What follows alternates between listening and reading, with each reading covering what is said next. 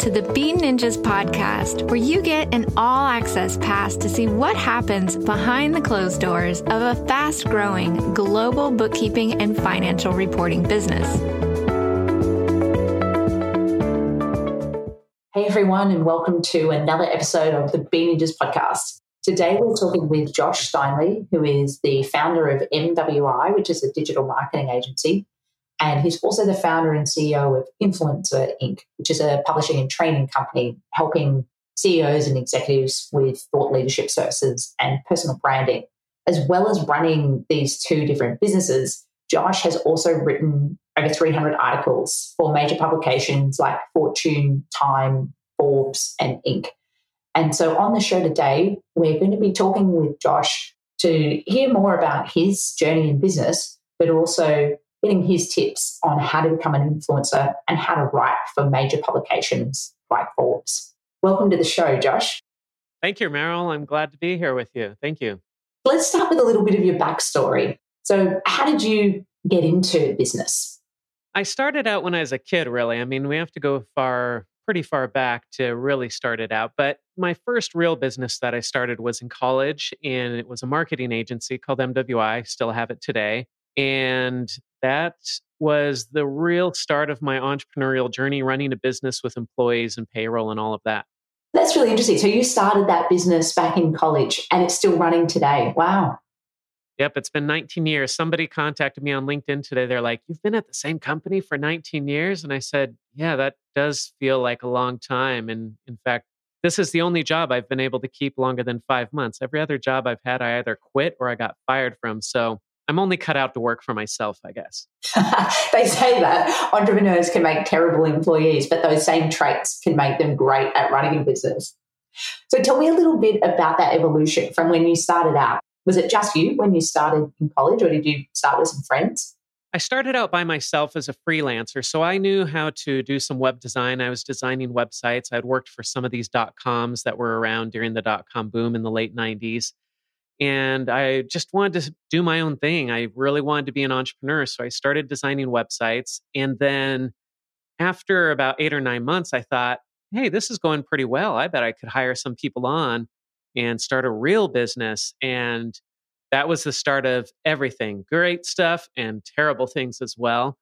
But I brought on some partners and we ran the business, and then it went really well, and then it didn't go so well, and then it went really well, and then it didn't go so well. Lots of ups and downs over the years, but hey, we're still around.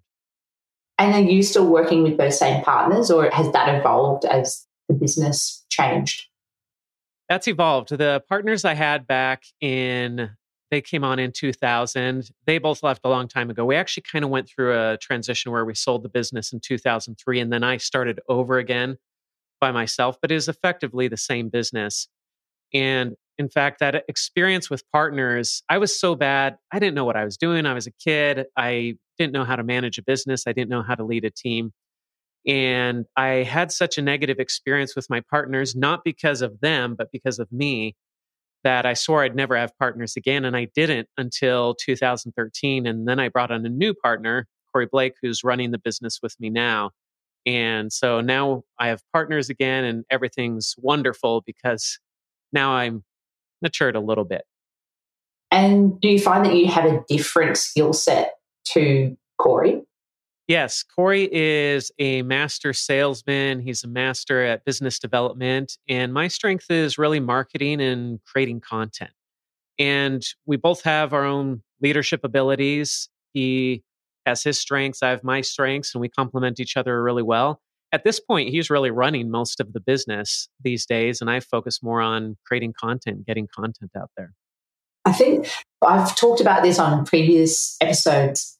I started Bean Ninjas with a business partner, and we had very similar skill sets. We were both accountants and both did every part of the business. And so that was one of the major lessons that I learned through that business partnership, that we weren't different enough and we didn't have different roles. And that was a hard lesson to learn, but that one of the early podcast episodes, if anyone wants to go back and listen, I talk about that whole experience. And I actually have a business partner now and an investor, but they're quite different relationships and we all bring different things to the table and we're clear about what our roles are. And so that made a huge difference. So was that an evolution when you started working with Corey? Did you form that partnership with the intention that he would be running operations, or did it just end up playing to your strengths and weaknesses? I had that intention. He didn't know it at the time. When I brought him on, Corey was in college when I brought him on. So I had been running this business for 15 years. And Corey, he's actually my brother-in-law. So I knew him pretty well, but he had been kind of the little kid because when I married his sister, he was 10 years old or something. So in my mind, he's kind of this little kid. But then we started talking one Christmas when we were together for the holidays, and he had gotten some really good sales experience and I needed sales help. So we started chatting and I realized, hey, Corey's grown up and he knows what he's talking about here. So I hired him on initially just with the intent, hey, he'll do some consulting for me. He'll help out. I had a rule against hiring family, but I was making an exception in this case. And as time went on, I realized he's really good at this. And in fact, he's really, I think, the person I'd be looking for in a partner. And so it came into my head, hey, if I could bring Corey on as my partner, he could take over the business from me eventually. And everything just fell into place. He executed on everything just the way that I wanted him to. And step by step, he took over the business. And as I stepped back, he came forward and stepped up and took over a leadership role. And everything just fell into place perfectly and worked out. And we have a great working relationship now.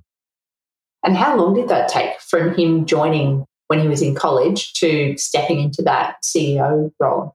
It was about 8 months until he came on full time from the time he started working. So he's consulting and working part time. Then we brought him on full time about 8 months later. And then it was probably about a year after that, maybe a year and a half, that he really started to step into owning that leadership role. And about a year ago, maybe a year and a half ago, that's when I really said, hey, I'm going to try stepping out of the business and let's just see what happens. And he and our COO, Curtis Kildew, they worked together as a team and they said, okay, let's do this. And so I just took a step back and said, I'm not going to run anything. You guys, you're in charge. You own this. And let's see how this works out. And there were a few hiccups early on, but within 3 or 4 months, they were pretty much running the whole show. And it's been great. I can't say it's been entirely smooth sailing because no business is ever smooth sailing. There are all sorts of challenges, but it's worked out about as well as one could imagine. The reason I'm asking these questions is that a lot of our audience run businesses or want to run businesses, and often they run service businesses. And one of the challenges with running a service business, which often turns into an agency, is how to remove yourself from operations or bring in a CEO and eventually act more like an investor in the business or an advisor rather than in an operational role. So I think that's a really interesting transition that you've had. It's extremely difficult.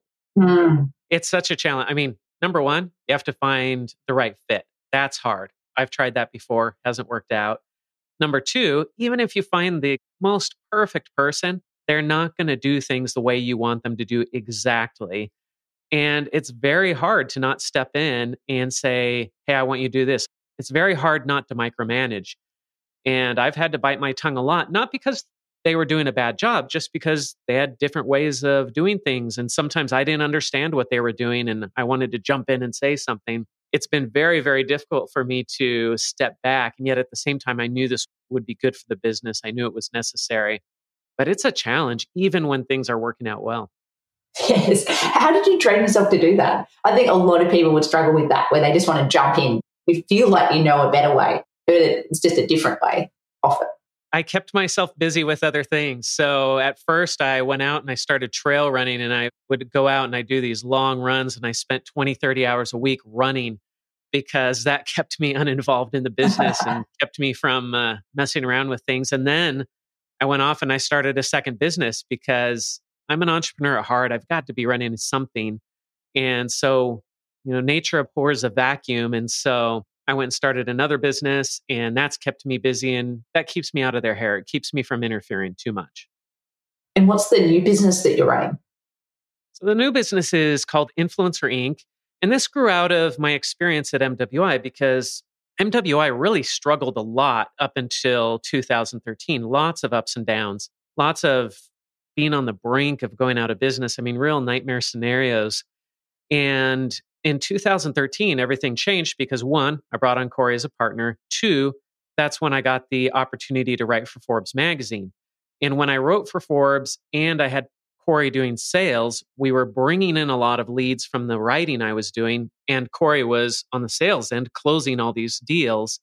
And that led to a lot of really great growth for MWI. So after learning to write for Forbes and how to work in the PR industry and to get my articles out there, well, first of all, it expanded from Forbes. I wrote for Forbes at first, but then that expanded, and now I've written 300 articles for 20 publications. I've been in Time and Entrepreneur and Inc. and all these other magazines.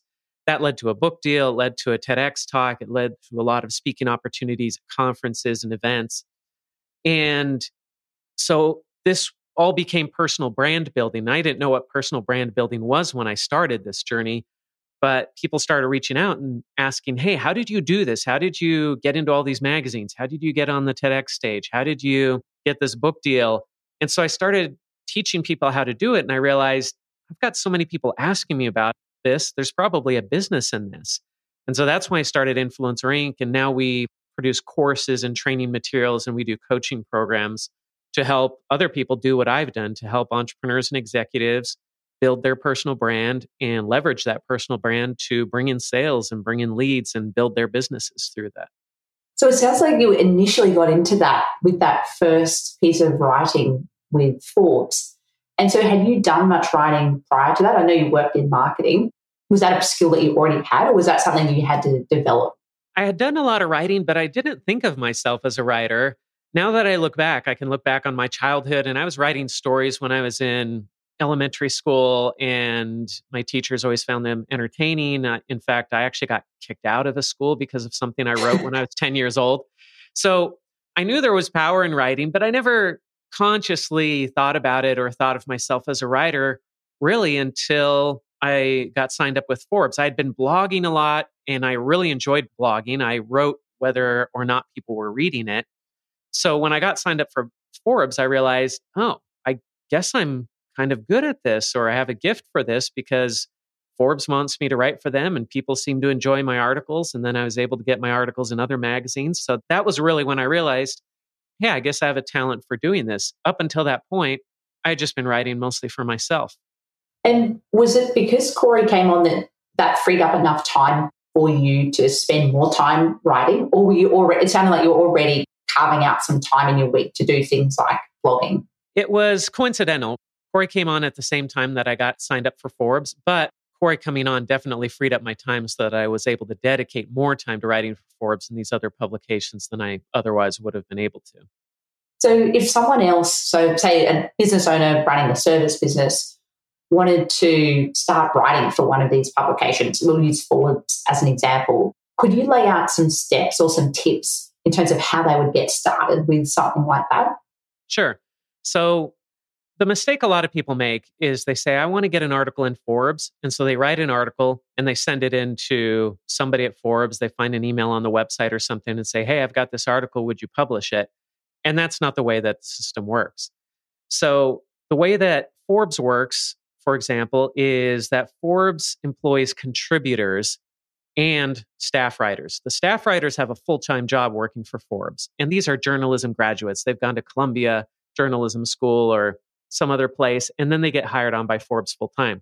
Contributors, on the other hand, are experts in their field. They have another full-time job. Maybe they're an entrepreneur or an executive or some working professional. These are thought leaders, and they get to write for Forbes, but they don't get paid. Forbes actually does pay a little stipend, but it's nothing to write home about. So you write for Forbes essentially for free, and the payoff is that you get massive exposure and credibility because you're associated with the Forbes brand.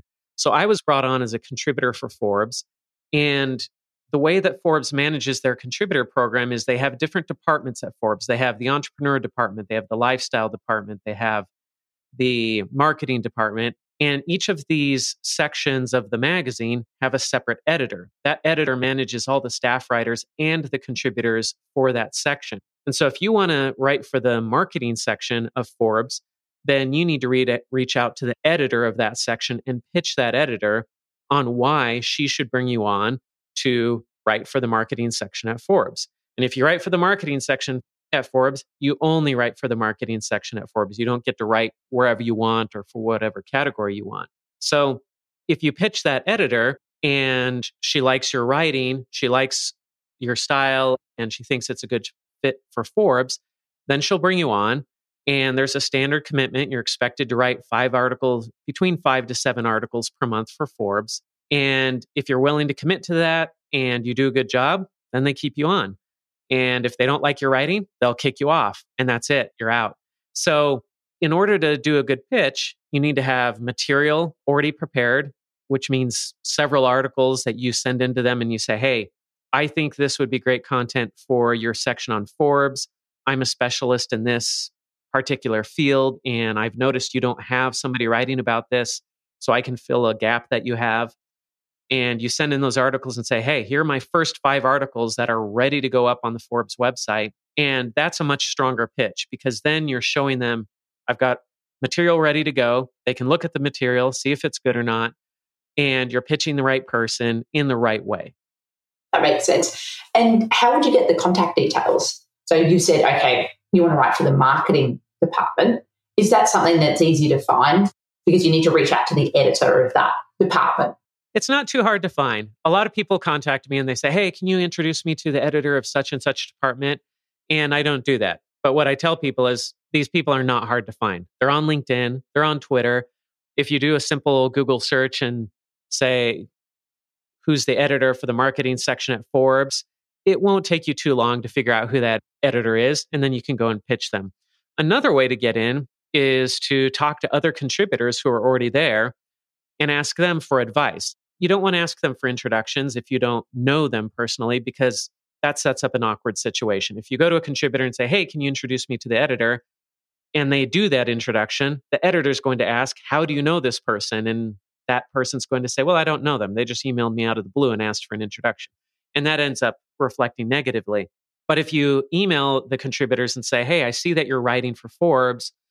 I'm just curious, how did you get on? Can you give me any advice about pitching? I'm not asking for an introduction. I'm just asking for advice. That can be very valuable. And it might develop into a relationship to the point where the contributor says, hey, you know what? I'd be happy to actually make an introduction because we've known each other now for a few weeks or a few months, and I've seen your writing and I see that you're credible. So let me make an intro and I'd be glad to help you out. So if you do a little bit of research and come prepared with the pitch and you already have some pre-prepared writing, what about for people who they want to write, they've got a lot of technical knowledge in their heads, but they haven't necessarily come from something like a marketing background where they've written in that way? I'm one of those people. So I learned to write like an accountant, and then it took me a long time, a number of years of practicing writing to actually learn how to write something that was interesting and was not the style of writing that I was trained. Is that something that you do as part of Influencer Inc.? Or do people come to you when they've already developed that writing skill and then they're looking to really leverage that? People come to us at all points. We actually have a masterclass. We teach people how to pitch the publications, how to prepare their pitch. We walk them through the whole process. And we have people who will come into the masterclass and they're already expert writers. Maybe they've even written for other publications before, but they want to get into a different publication they've never pitched before, and they join our masterclass to learn how to get into that specific publication, and we coach them along the way. We have other people who come in and they have no writing experience. They've never written anywhere before, but they want to get in at Forbes or Inc. or Entrepreneur. And so we bring them into our masterclass. And of course, we do more work with them. And it takes a little bit more effort. It might take more time to work with them. But we don't allow anybody into our masterclass unless we talk with them first. We do an interview and we feel like they've got what it takes to get in. Because as much as I would love to say everybody has the potential to write for one of these publications, it's just not true. Some people really don't enjoy writing, so it's going to be hard for them. It's very difficult to pump out an article a week if you hate writing. If you love writing, you can pump out 10 articles a week, no problem. But you really have to enjoy the writing process and that creative process. Otherwise, it's going to be a real struggle. We've had some people in the past that we brought into the masterclass who weren't well suited to write, but they said, oh, I've got a ghostwriter. I've got somebody else who can write for me or help me out. And we haven't really seen that work out too well either. It's got to come from the person who is the voice. They've got to do the writing themselves. Otherwise, it's just a really difficult process. But if you're listening to this and you say, I enjoy writing, I've written a bunch of blog posts, I like writing on social media, and I think I can write an article that could go up on Forbes. And then those are the type of people that we talk to. And if we think they've got the right material, maybe they need to be trained and brought up to speed. But if we think they've got the potential, then those are the people that we work with. And then any other criteria or red flags that you look for to say that's probably not going to work out in terms of someone getting into Forbes? So it sounds like their attitude and whether they enjoy writing or not would have an impact. Is there any other criteria? Yeah. If people come to us, and we get a lot of this, we get a lot of people who just want the articles in Forbes because they want to drive traffic to their business. They're not really interested in writing. They just want the results. Those are people who they should not be writing for Forbes. They should be going and buying PR services, which we also sell. But those are the people who they just need to go pay somebody to get an article written about them rather than trying to write for Forbes. Another thing is you really have to know your publication because every publication has different rules, different systems, different submission processes. Forbes actually had a little bit of a scandal several months ago. And as a result, they said, we are not taking on anybody who works in the PR field or the digital marketing field at all for any of our sections because of this embarrassing scandal that they had where they had somebody who was selling articles effectively. A contributor was charging people, writing articles for pay, which is a really big no-no. And he was doing a lot of this. So they just fired everybody who was involved in PR or digital marketing and said, nope, never again, not doing it. So unfortunately, if you run a digital marketing agency like I do, or if you're involved in PR like I am, you can no longer write for Forbes. They're going to reject you immediately, no matter how good you are, no matter what your reference is. So that's one thing that will keep you from getting on at Forbes. The other thing is if you're just looking at this as a marketing tool, as purely transactional, so that you can get your articles up there, they'll spot that. They'll sniff it out and they won't let you through the process of getting on as a contributor.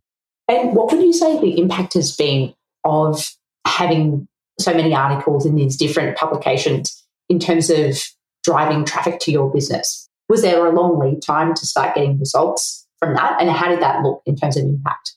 There was a lead time, but the lead time was because I was ignorant and I didn't know what I was doing. So for other people, it would be a lot quicker that they would see the results, but the impact has been enormous.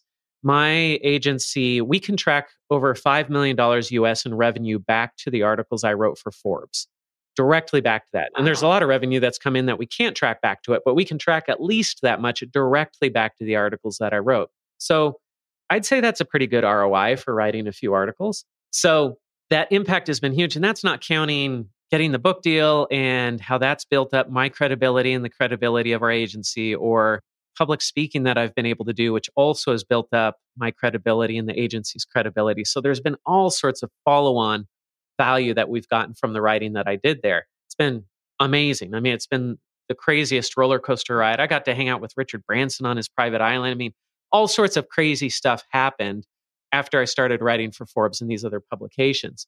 So the ROI has been amazing. And let's see, what was the second part of the question then? You answered both. So I was asking about the impact and then the lead time. So if there was a big wrap up time. Oh, the lead time. That's right. So the lead time. So when I started writing for Forbes, I didn't know who my audience was. I just was writing whatever I felt like writing. Whatever was fun for me to write, I would write about that. So I was writing about entrepreneurship and I'd interviewed people and I would write about my experiences. It was just all over the place. And I was getting no results from it. And after a while, I realized I don't have time to write unless this is benefiting my business. So how can I write in a way that benefits my business, but without coming across as that's the only reason I'm writing? And so what I realized was, well, hey, there are a lot of people out there who need to know about digital marketing, which is what my agency does. So I'll just give tips on digital marketing. I'll explain to people how to do their own digital marketing, not pitching my company, not promoting my company, but I'll just give my secrets away. And I bet people will reach out to me if I do that. And I was right. So I started writing articles, giving away all of our secrets. I would tell people exactly how we did for our clients, what we were doing as an agency. And what happened was that people would read the article and say, hey, this is great. And some people would read it and say, I'm going to go do this myself. But most people would read those articles and say, wow, this is great. I could never do this. I'm going to go hire this guy to do it for me. And so those articles built our credibility and they generated a lot of leads for us without us being slimy or sneaky or anything or self-promotional. We were just giving everything away, but that built up our credibility and built trust with our audience. And those people sought us out and they would figure out who I was and they'd figure out that I ran this agency and then they would contact us.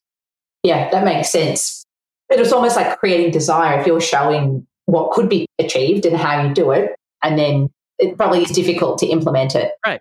If you're not a marketing specialist yourself. So right. I mean, you're in accounting and you could tell me exactly how to do everything I need to do in my business with accounting, and I will never do it because I hate doing the accounting.